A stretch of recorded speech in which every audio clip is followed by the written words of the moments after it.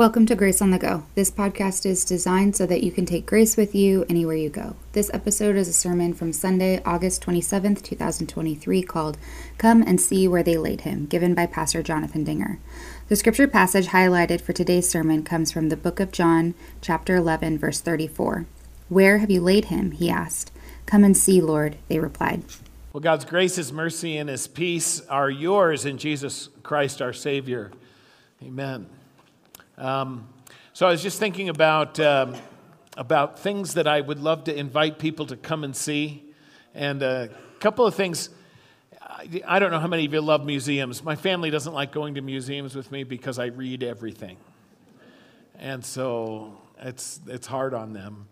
But I'll tell you, and this is kind of a neat come and see moment. My favorite museum almost of all time, because growing up in New York City, I loved the Museum of Natural History. I could just about live there. It was so great. So many floors and so much. I just loved it. And the Hayden Planetarium is there and all kinds of really neat things. But in the Northwest, in Victoria, British Columbia, is the Provincial Northwest Museum in Victoria. And I don't know if you've ever taken the ferry and gone there. When we lived in Seattle, that was a favorite kind of excursion. Every couple of years we'd go over there, but it is like one of the best museums I've ever been in for the Northwest. It's great on mining and trapping, and it's great on the salmon, and it's great on the mountains and the Puget Sound and that whole area. Just gorgeous, gorgeous museum. And I love to tell people, you should come and see that. You should come and see it. I love telling my best friends from New York, and my good friends from Yuma, you got to come and see Yellowstone. I mean, these people have never seen Yellowstone. Is that hard to imagine? Never. And so you got to see this. What about this invitation, though? What if I said to you, I need you to come and see the Holocaust Museum? Anybody been? There's about 3 of them, big ones that I know of. So one in D.C., and then there's one in Jerusalem. Gosh, there's another one. There's 3 of them. Oh, I think L.A. has one too. There may be several. I visited the one in Jerusalem in the Holy Land, and it is a thing. You come out of that, you don't talk for a while. You just don't talk for a while. And I grew up in New York City, and it's just an overwhelming kind of a never forget. You can never forget that this many of man's inhumanity to man. It's almost impossible to imagine. I remember the room, and forgive me, so often I start light. This is a little heavier. And I'm telling it to you for this reason. I'll give it away here. You heard the gospel lesson. That's what I'm talking about today, Lazarus. Think about Mary and Martha pleading with Jesus to come, and he doesn't come. And your brother dies, and you knew that if he was there, he probably wouldn't have died. That's heavy. That's a heavy thing. That is a huge loss. In Jewish culture, the loss of that man put the lives of Mary and Martha at risk. In that culture, you'd have that male protection and that covering and that provision. It was an existential moment for those 2 women, and Jesus didn't show. It's kind of like, I thought you loved us moment. Anybody there? Been there? You don't have to raise your hand. Ever been there? I call it kind of a Lazarus moment. What's cool is there's the rest of the story, but in this moment, they don't know that, do they? They don't know that Jesus is going to cry out, Lazarus, come out. They don't know that he's going to be pulled back from heaven to live and be with them again. It's a hard moment. But I will tell you, you should come and see the Holocaust Museum. You know what's interesting about it? There are whole countries in our world that deny that the Holocaust ever happened. Countries that are in deep animosity historically with Jewish people. And they deny that it happened. If it happened at all, it was a few thousand people, as if that's like okay. In America, this is startling to me. I did this research this week. Fully 10% of our population believes that the Holocaust never happened. That never happened. 1 in 10. Out of the people who do, when you ask them how many people lost their lives. 65% of Americans believe it was less than 2 million. Did you know that 2 out of every 3 Jews in Europe died in the Holocaust? 2 out of 3. 6 million, and that's a low number. That's a low number. It doesn't include gypsies, gay people, a whole bunch of other people. It doesn't count the number of Jews executed by Russia, Soviet Union. It doesn't count that either. It's a horror show. Why am I being this heavy with you? Because I guarantee you, if you're not in it, there are people you know who are in what I'd call a Holocaust moment, a moment where the loss is overwhelming, and it is bringing them down. And the come and see line in this, did you catch it? Did you catch it? It was people saying it to Jesus. Come and see where they've laid the body. I'm going to give you 5 things here, and I pray this blesses you. It sounds a little heavy. It'll get better, I promise. Because Jesus is in the room. And Jesus is in the moment. But this is a real moment. And every once in a while, we got to do that, don't we? This is a real moment of great loss. So there's an outline. If you want to follow it along and so forth, this is a Lazarus moment from death to life, but death is real. Here's the first one. The first one in this is come and see when we are broken. So Jesus has made this invitation, and it's befuddling. It's kind of befuddling. So Jesus has moved out of Jerusalem. So just to give you the picture, there's Jerusalem 2 miles outside this little suburb, Bethany. This is where Mary, or Lazarus, Mary, and Martha, they're all siblings, live together. We think Lazarus was fairly well off and was a major financial supporter of Jesus' ministry. That's what we believe. That's what the indicators are. And Jesus would go there. It was a safe place for him to land. It was there also. Mary, it's noted in here, is the one who came to the house and wept on Jesus' feet, washed them with her hair out of great gratitude for forgiveness and grace, that kind of thing. And so this is the situation. Lazarus gets very ill. They send a messenger to Jesus. Jesus has left that area of Jerusalem because his life was threatened multiple times. So he's left that area to continue his ministry until it's right for him to come back for that culminating time in Holy Week. So he's left. The word comes, Lord, the one you love is sick. Isn't that a hook? And this isn't just nobody. This isn't just some schlub. This is Lazarus. You love this guy. Side note, squirrel note. This is in the Gospel of John. You know how John's signature appears in the Gospel? His signature is the disciple who Jesus loved. Well, isn't that narcissistic? And people look at it that way. Doesn't it come off weird? John kind of signs it as, and the one Jesus loved, the disciple whom Jesus loved. It seems really arrogant, doesn't it? Kind of conceited. Here's how you should always read this. Sorry that I'm squirreling, but here's how you should read that. When John writes that, he's not worried about anybody else. He's essentially saying, can you believe that he loved even me? Can you believe it? That's cool, huh? So it's the same thing. Lord, you loved this one. I mean, he was close to you, good friend. Who doesn't Jesus love? This one was really close. So could you hurry it up? Could you get here quick? And Jesus says no, he waits. It's really interesting because Thomas and the disciples say to Jesus, are we really going to go back there? Your life was in danger. They said they would kill you if you show back up. And here's Thomas. To his great credit, we give Thomas grief, don't we? Doubting Thomas. Thomas says, let's go back and we'll die with Jesus. We'll walk that road with him. Anyway, it wasn't that time. But Thomas, pretty powerful faith, right? So he waits 4 days. Here's my point. Point number 1, come and see when we are broken. You know what I find odd in the church? I'll say it real quick. When people go through hard, broken times, they stop coming. Now, I'm not quite sure how to decipher that. Are they mad because maybe God didn't do something they wanted them to do at that time? Often it's when people like get divorced or they suffer a loss, or their kid was in jail, and they're embarrassed. Or they think everybody here will kind of mock them, as if none of us have experienced any of those things. I sure hope, like I was telling Chris, I said, because I'm sad.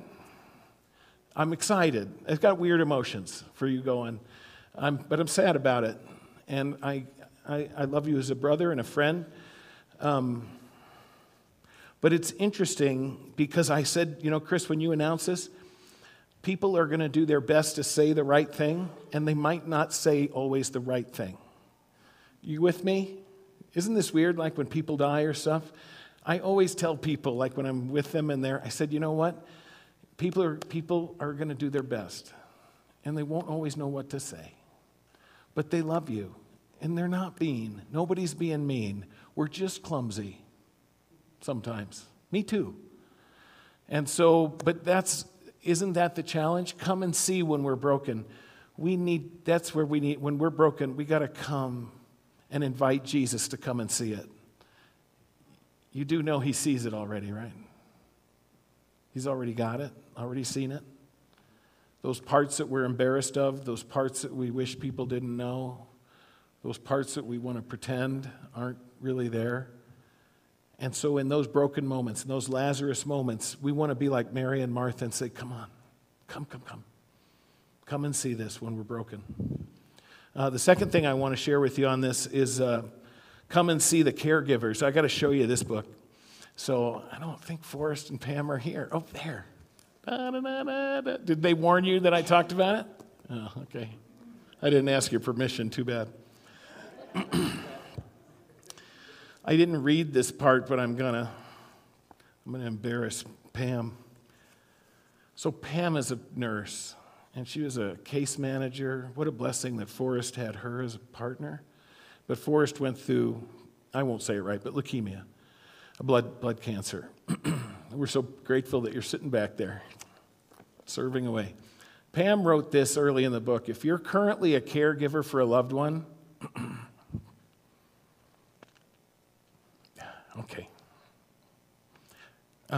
No matter the illness, this book is for you. I will share my journey as a caregiver with those facing a serious illness, life-threatening disease, or end-of-life situation. Our story focuses on leukemia, stem cell transplant, and complications that come with it. You'll learn to communicate effectively with doctors and nurses, navigate the healthcare system, and find strength and hope in your faith. So there's much more that she says this is right in the beginning. Caregivers are often invisible. And I love this. Jesus comes, and who does he go to first? He goes to the caregivers. He goes to Martha and to Mary. They're not unseen to Jesus. The second one is come and see the caregivers, because so often the caregivers can be forgotten. And it's interesting because here comes Martha, and you never know how to play this. How did she say it? We don't know, do we? All the videotapes have been lost, and so we don't have that. So how did Martha react? Now, in our humanity, we kind of get it. What's the first words out of her mouth? It could be this. Think of Jewish housewife. Lord, if you had been here, my brother would not have died. Right? You can play it that way, can't you? And I think we understand that. It'd be very human. Why? Where were you? Anybody cried that prayer? Where were you? I thought we were on the same team. I thought we were simpatico, I thought that was us. Where were you? And this is the interesting thing. I really want to appeal to you here. This is a faith thing. This is a grow in faith thing, is to say, Lord, I need you present.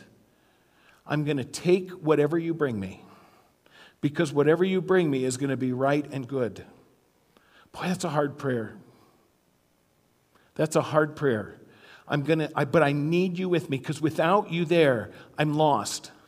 I'm drifting. I'm unmoored. I don't know. So I'm longing for you to be present. Come and see. Come and be. Come and be present. So being present And Jesus comes to those who have been delivering care, who have hard questions. Hard questions. Often the caregiver will say, why wasn't it me?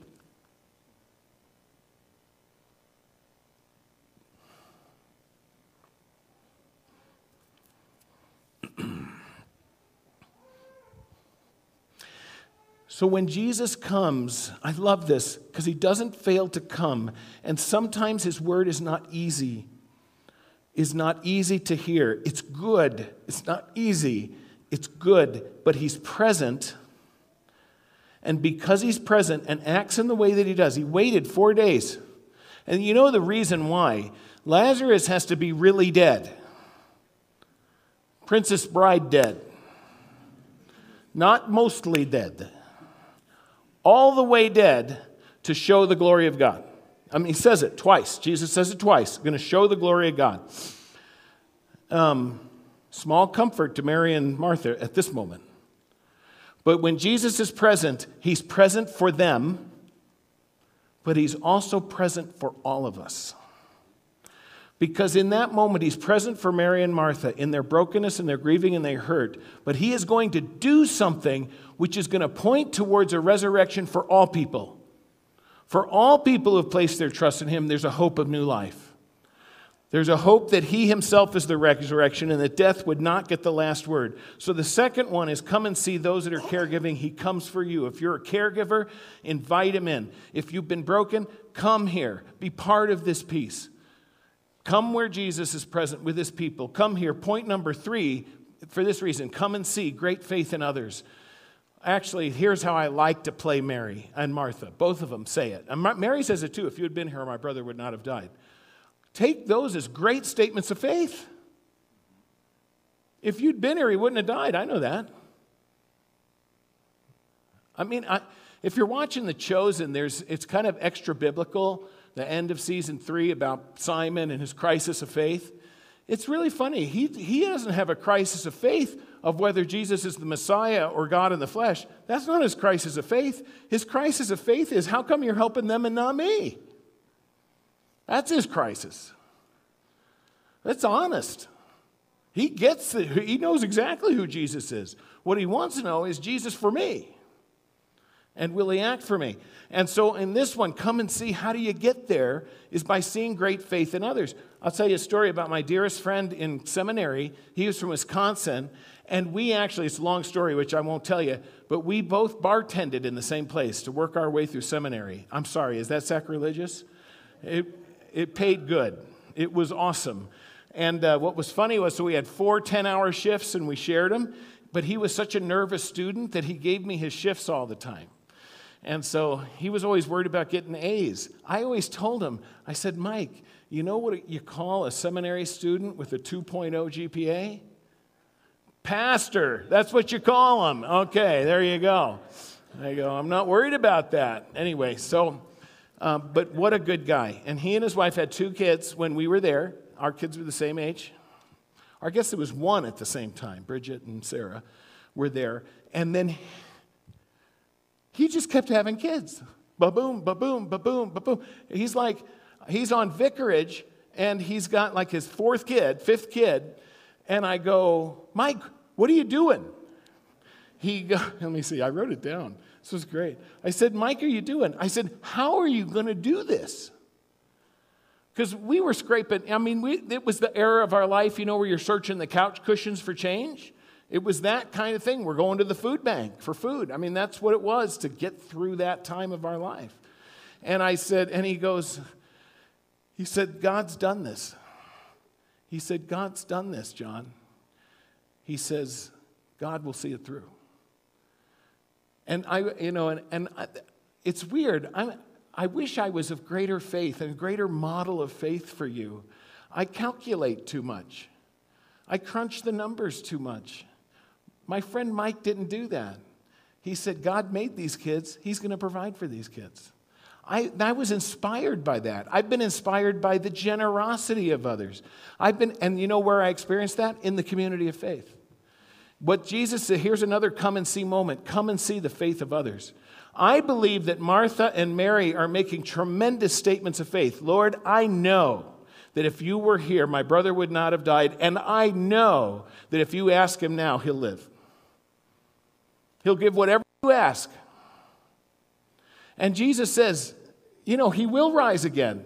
You know he'll rise again, right? And she says, oh yeah, I got that. He'll rise at the last day, no sweat. We all know that.